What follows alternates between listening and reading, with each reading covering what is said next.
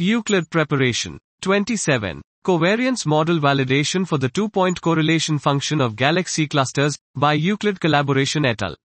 Aims. We validate a semi-analytical model for the covariance of real space two-point correlation function of galaxy clusters. Methods. Using 1000 Pinocchio light cones mimicking the expected Euclid sample of galaxy clusters, we calibrate a simple model to accurately describe the clustering covariance. Then, we use such a model to quantify the likelihood analysis response to variations of the covariance, and investigate the impact of a cosmology-dependent matrix at the level of statistics expected for the Euclid survey of galaxy clusters. Results. We find that a Gaussian model with Poissonian short noise does not correctly predict the covariance of the two-point correlation function of galaxy clusters.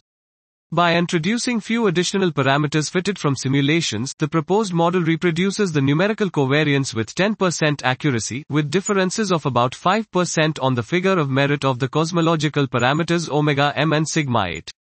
Also, we find that the cosmology dependence of the covariance adds valuable information that is not contained in the mean value, significantly improving the constraining power of clustering.